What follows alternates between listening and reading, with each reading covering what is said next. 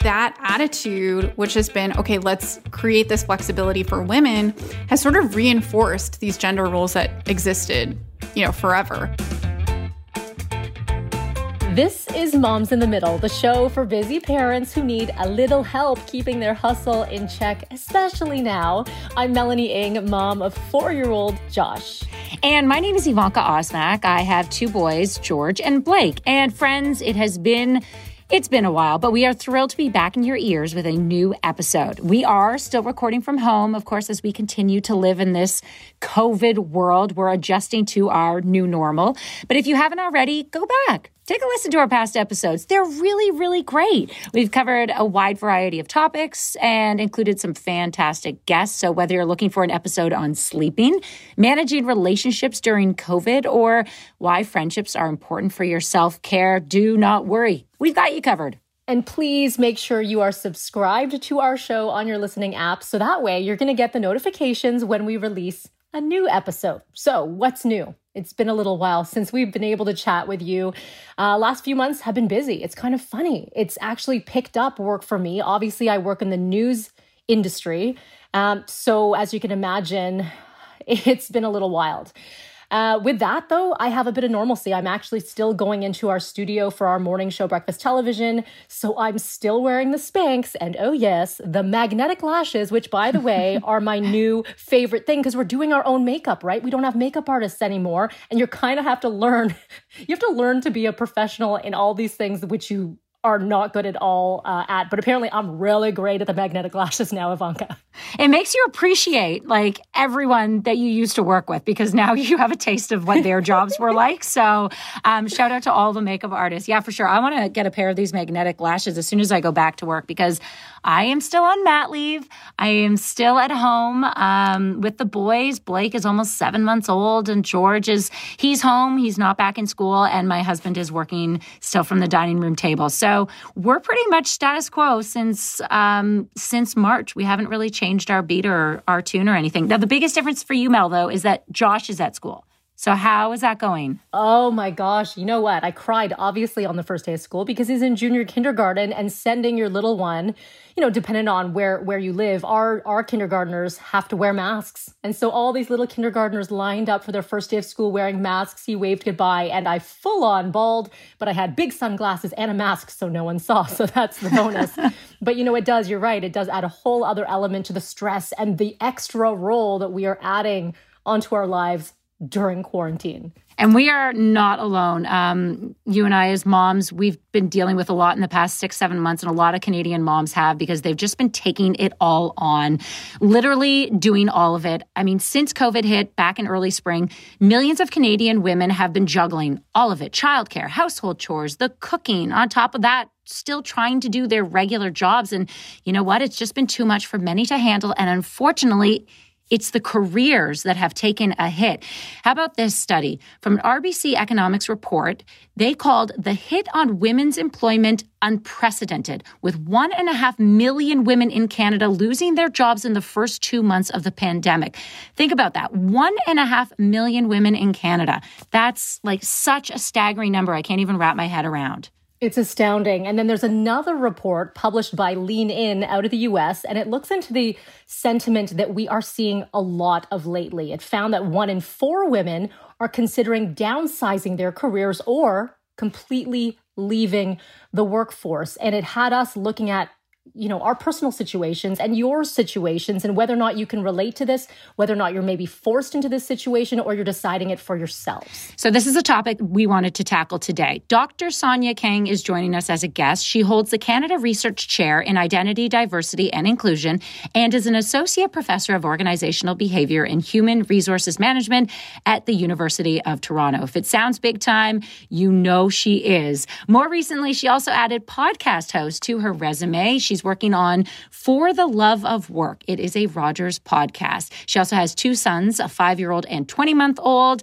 And I believe the 20-month-old is napping right now, Dr. Kang. So fingers crossed that he stays napping throughout this whole episode. We want to welcome you to the podcast. And let's start right off the bat about these numbers that are so large and frightening. I know you've been hearing about them for the past 6-7 months. So how alarmed are you by these numbers? And how much has the pandemic really highlighted the gender inequality in our country? All right. Well, first of all, thanks so much for having me on the podcast. And yes, my son is napping, and hopefully that will continue to be the case. So I think that these numbers, when we look at them kind of as a whole at the stage that we're at right now, 6 or 7 months down the line, it is really alarming, right? When we're seeing these big numbers like in the millions. But when we think about this sort of historically as a trend that's been happening forever, as long as women have worked, I think it's not that alarming that women's careers are the ones that have taken a hit in sort of the traditional heterosexual marriages. Traditionally, in those kinds of relationships, it tends to be women who are earning less, tend to be perceived as having more flexibility in their careers. And often they're the ones who take this step back and have to, put their careers on hold to take care of the home, to take care of children.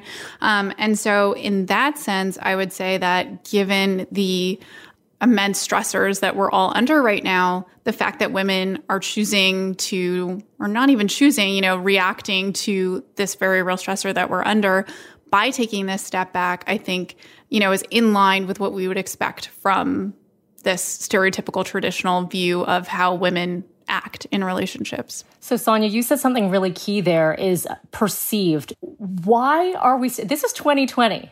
Why is it that we feel like we do have to step up to that other role, to play all these other roles, when even if we are, let's say, making the same amount as our partner, feel like we need to be doing an extra job?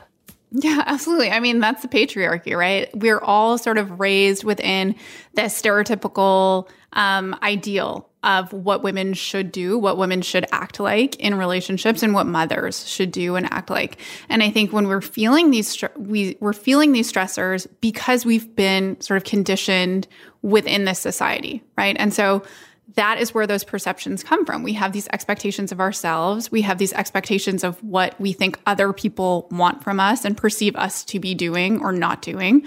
And so we're reacting to those expectations. I recently had a conversation with these two researchers who have a book, which is really great. It's called Dreams of the Overworked. Their names are Melissa Mazmanian and Christine Beckman. And in their book, they talk about this spiral of expectations. And it's really what you're talking about, right? It's these perceptions. So whether or not these things are actually real, we have this perception that other people expect us to be acting in a certain way. And we internalize that, and then we expect ourselves to act in that certain way.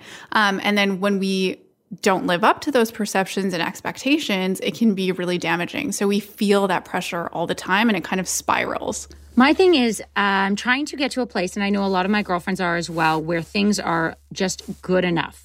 It doesn't have to be perfect, but good enough. Are the kids fed? Yeah. Is it always a perfect meal? No, but it's good enough. Are there dishes in the sink that are dirty? Sure, but just like you said, managing those expectations. But how difficult, or what are some tricks to kind of change your mindset so that, you can let go of that perfection?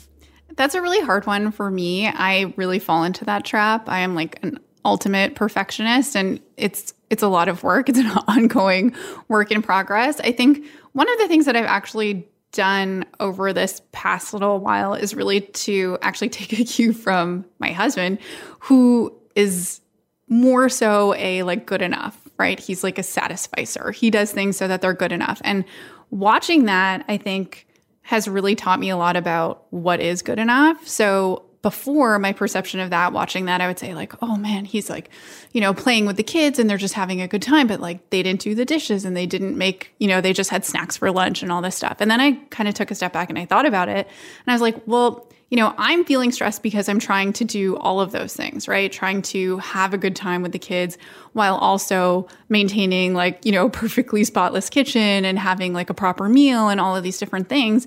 When really what we need to be doing, I think, is thinking about the priority, which is, at that moment is having fun with the kids, and then not worrying so much about that other stuff. But I think it's very hard to do, and you have to practice it like you would. It's really a skill, right? It's like a skill like any other skill that you have to practice, which is stepping back from the expectations that you're imposing on yourself.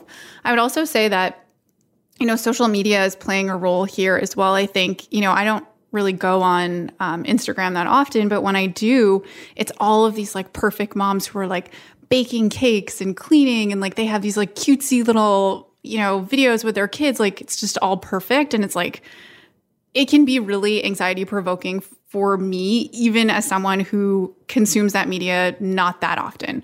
So I can also see how if you're someone who's like, on social media and watching these other moms who I don't think those are their real lives that they're posting, but they're setting it up as if these are their real lives, then that can also be sort of a perfection trap, right? And you have to be able to distance yourself from people, I think, who make you feel like you need to be perfect, whether that be people that you don't know on social media, whether that be people in your social circle. I think it's about distancing yourself from those sources of expectations for perfection and really paying more attention to people who don't care as much about perfection and are able to prioritize. So Sonia, an added pressure has been for a lot of people is the school year. So whether or not you laugh, because I know you're feeling this too with two, especially one in kindergarten, and I have one in kindergarten as well. And I'd say major anxiety. He went to JK and, masked up. They know everything about sanitizing their hands. They're walking like zombies, that you see them lined up and they're not allowed to touch one another. And but that's kind of the norm. But as a mom, I felt like, oh my gosh, I need to prepare. I don't know how many masks I bought. I don't know how many different sanitizers I tested with him, backpacks, lunch things that, touchless, whatever. And it almost created a whole new job for me outside of my full-time job. Like I still have a full-time job. I go into the news station every single day and I do this. And then the wheels would be a-turning. And I'm thinking, why am I the only one that's doing this? Like, listen, I love my husband. He's great.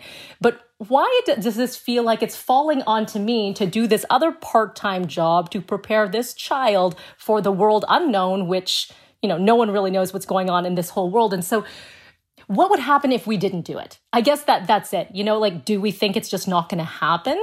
Or they'll be ill-prepared for school? Like, why do we feel like we have to take it on outside of the expectations of seeing it on social media? Is there something within us that really just says, you have to do this? Like, this is part of you? Grown up in a patriarchal society, I think we have certain roles that are ascribed to mothers. One of those roles tends to be this kind of coordination role, right? Like you're the one who has the to-do list. You're the one who's kind of like doing procurement. That's what we call it in our household. Like I'm the procurement specialist. Like, it's those kinds of roles that moms tend to take on because of the traditional association between women and the home, right? Women were in charge of managing the home, and I think that continues. I'm with you. I also, I'm embarrassed. I don't even know how much money I've spent on masks trying to find the right masks. But again, it's me who's doing that. And I think that if we were not to do that, we would have to negotiate with our partners in a way that makes us feel comfortable to give it up, right? And I feel, the same anxiety that you feel like if I stop doing it, then who's going to do it? And I'm sure a lot of moms feel the same way. But I think that is a lesson in, learning to delegate and also communicating, right? Communicating exactly what needs to be done. And then realizing that the way that someone gets from A to B might not be the exact same as you. But if the job gets done, then that's good enough. But I think that traditionally that role of kind of like strategic planning, that kind of like COO, like that kind of role has fallen on the mom of the family to manage those kinds of logistical details. We are COO, CEO, CFO, we're all of it, right? Yes, everything. All of it.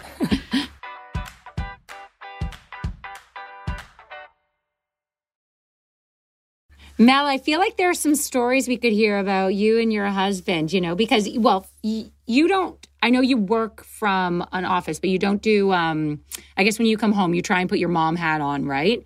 And so you try not to do a lot of work from home. Yeah, so my husband is working 100% from home. He's maybe made it into the office twice just for things that they had to do for certain meetings, distanced, of course. So that's like the office is his office space. funny. But that being said, my office space is a studio. It's a new studio. So I work at a dining room table for any of my Zoom calls or any sort of video conferencing. And then that's when the little one's running around. I know you guys know exactly what this is. The little one's running around on my calls, not on his calls, on my calls, right? I mean, maybe it has to do with my hours. I think it's a unique scenario for us because I've wrapped work by the time school wraps, so I can do that. But I think, even outside of someone who's not necessarily working my unique hours, I know a lot of girlfriends who are still that. They're that working mom and also being the mom, having the little ones running around in the background, prepping the dinner, doing all of that. And hello, listen, I don't want to speak in generalizations because there are some fabulous husbands and partners out there, but just from our unique scenarios, it feels really one-sided, doesn't it? I don't know, Ivanka's on mat leave right now. Yes, no, exactly. I'm on mat leave, so I'm in a very unique situation. So my husband came home and we tried to make the office / dining room as comfortable for him. And I try and keep the kids out of his way. And I'm trying to take on more roles. I don't like to cook, but it's something that I'm trying because I'm home. And, I understand the hours that I have to do that he doesn't. So if it means I have to spend a little extra time doing things that, I'm not necessarily great at, then I'm for sure going to do it to help him out. But I have a lot of friends who are saying the same thing. They both work and yet they feel they're doing more. Now, before COVID, there was a lot of administrative work they would do online, like who's picking up the kids from soccer, who's picking up the kids from daycare, who's doing this, who's running around across the city, what meeting do you have? And now, because everyone's at home, most of the time, they have got a whiteboard. And a whiteboard seems to be working because that is where they're delegating. And even for the older kids, they're delegating responsibilities. Is that something like you're kind of treating your home like a workplace when it comes to your partner and also your kids? Do you think that could be an effective method? So I would say that any tool like that where it helps you to communicate what you need, what you want, and what needs to happen is going to be useful. So it might not every family is going to use the same prop, right? Like for you, it might not be a whiteboard. It might be, an email log or even a shared Google Calendar, which is what we use. But any, I think, tool that allows you to communicate better, I think will be helpful. And that's all it is, right? It's just a way for you to kind of very concretely set out, these are the things that need to happen. These are the times when I cannot do things or I can do things, and it just allows you to communicate with your partner and have that negotiation. I think that's super useful. And I will say too, that kind of negotiation that we're having now, I think with our partners is just so much more frequent than it ever happened, right, before COVID. So now, we're negotiating things like on a daily, hourly basis. Whereas before you might look at the whole week and say like, oh, okay, like this is what's happening this week. Now things are changing so quickly. There's so many different things going on all the time that having something like that everyone can see, like the whiteboard, could be really helpful, particularly I think in households where you have older kids, right? Older kids who can read and older kids who can also take on those responsibilities and use that to sort of manipulate the board and kind of move things around. I think that could be useful there. Not so useful with the super little ones, but for older kids for sure. Come on, it's time to read now. Yeah, it's hard to negotiate with a 2-year-old sometimes, especially if you don't have candy in your hand. I will say that. Cookies. Sonia, when you were talking about negotiation, I was thinking a little bit about women and negotiation when it comes to their employers. There almost feels like an intimidation factor. And again, this is going to sound like speaking in generalizations, but it's one of those where if you don't ask, you don't get. And whereas, women, we feel, or some women feel as though, you don't want to come off pushy when it comes to the work climb.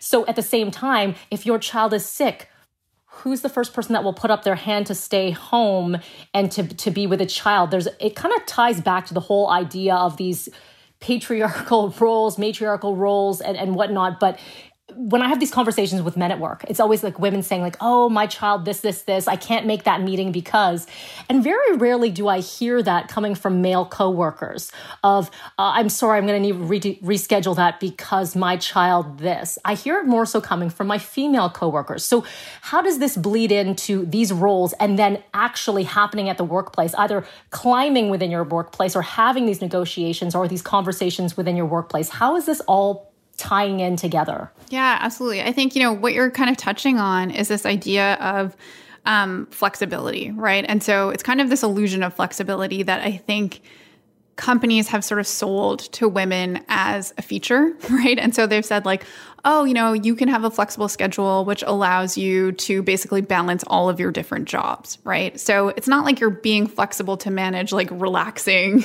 with your job. No, you're being flexible so that you can manage, your job that you do at home with your children, with the job that you do possibly also at home, but for your work.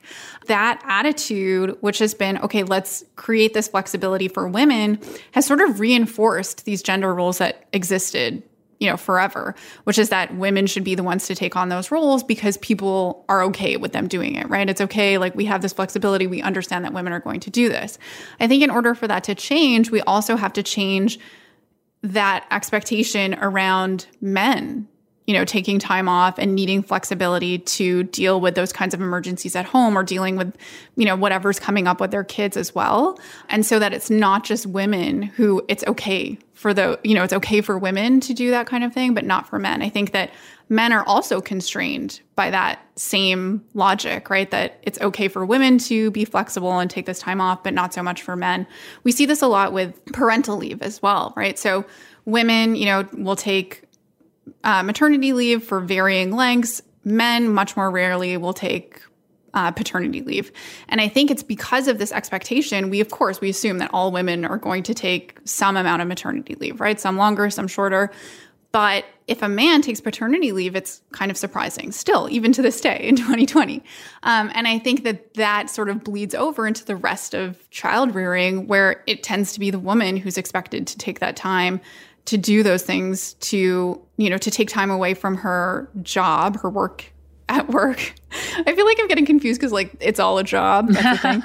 It's one big job every day. It's all work, but the work that you get paid for, let's say, take time away from that to do that stuff at home with your kids. And so if we change that so that men were given the same flexibility, they would then become more comfortable asking for that time, I think. And then it would become more normative. And that's how slowly change happens, right? It just more and more men will do it.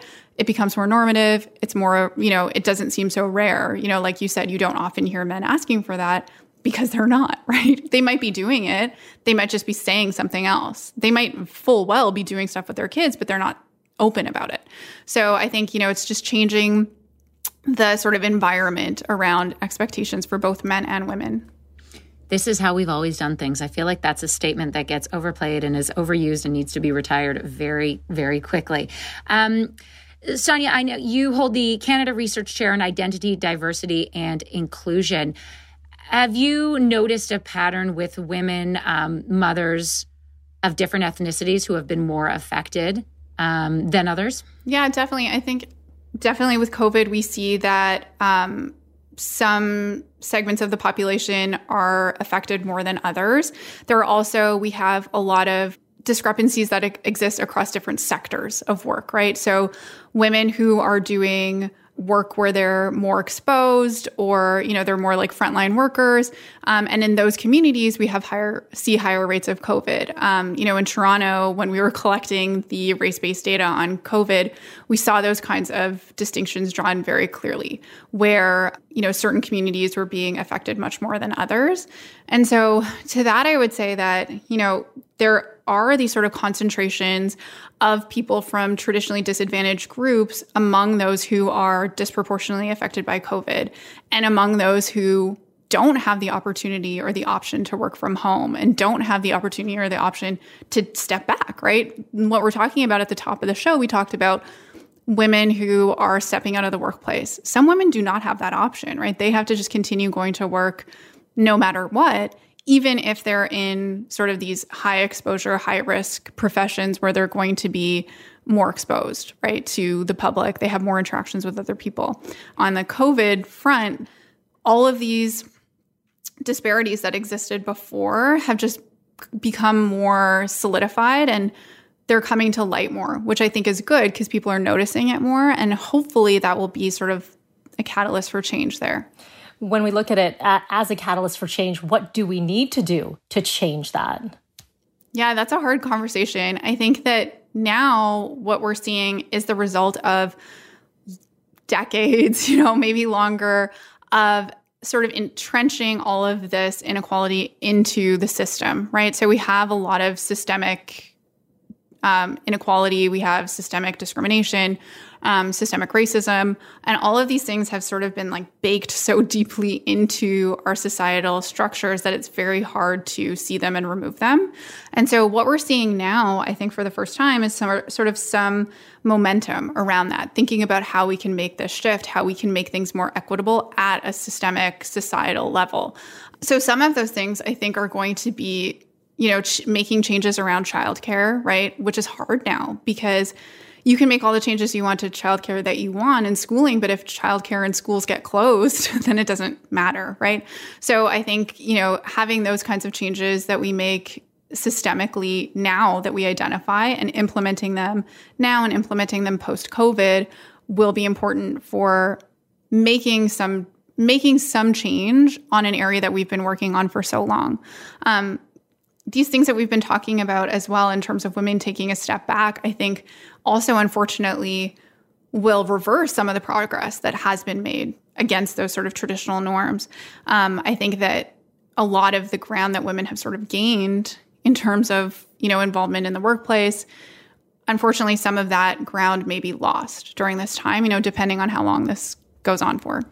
Is there any reason to believe that the negotiating skills that women are picking up and managing others could actually prove beneficial or useful in the workplace? I think so. I think that, women get a bad rap, I think, when it comes to negotiations because, forever people have said like, oh, women, they just like don't know how to ask for things or, they're too risk averse. But I think what we're really starting to realize is that it's not the case that women are risk averse. They're more risk aware.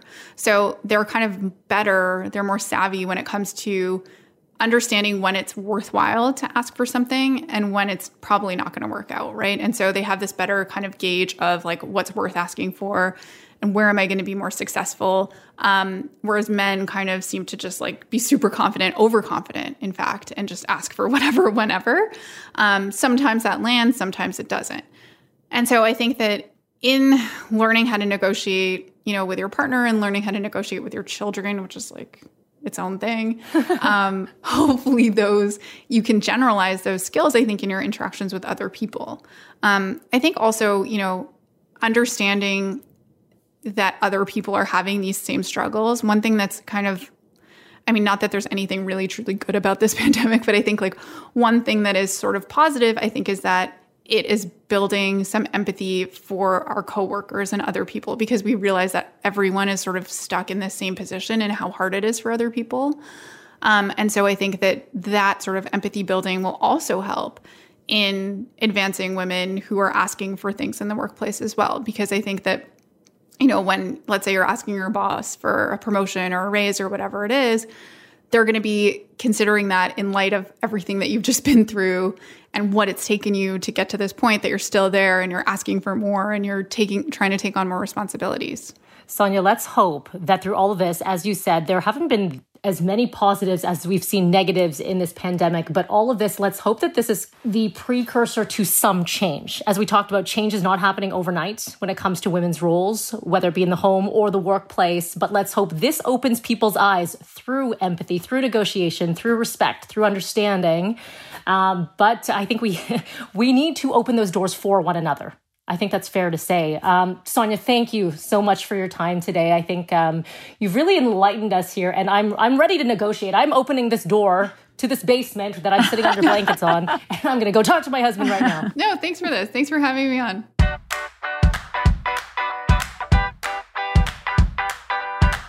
All right. What I am taking away from this episode and from our chat with Dr. Sonia Kang is definitely not having to be so perfect. Not having to have everything in its place, have every chore checked off, have everything done, because things are different these days. And I'm going to put value on our family time.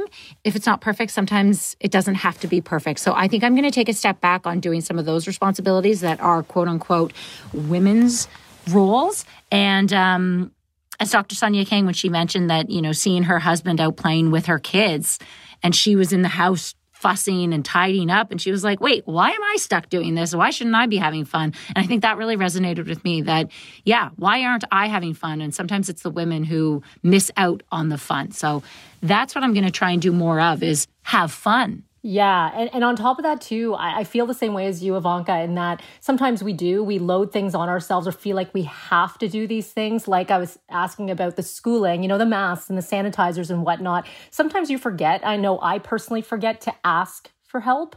And so that was super helpful for me to hear that, sometimes you really do need to reach out. You need to lay it out and say, here's what I need.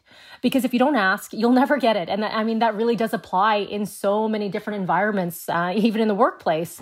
To tie this all together is you never know unless you ask. And so you've got to learn to unload the load, which is what I got from it. And Sonia, that was an amazing, amazing piece of advice. So I will walk away with that, hopefully with lighter shoulders, because I feel like I'm being weighed down right now. But we are so happy that we were able to get this episode to you, because it's something that both Ivanka and I, we've been talking about. It's a stressful time with Ivanka on mat leave and myself just, working as hard as I possibly can in this pandemic. And to hear these numbers, we wanted to make sure we heard your voice as well and your concerns. So thank you, as always, for listening. And we're always listening to you. We want to know what you think about the podcast, if you have ideas for future episodes, or if you want to comment on this one. All you have to do is go and rate and review. You can do this on your app. It's so easy. We're on Twitter at Frequency Pods, at our website, frequencypodcastnetwork.com. Also, if you're on the Instagram, at Moms in the Middle Podcast. Again, we love to hear from you guys.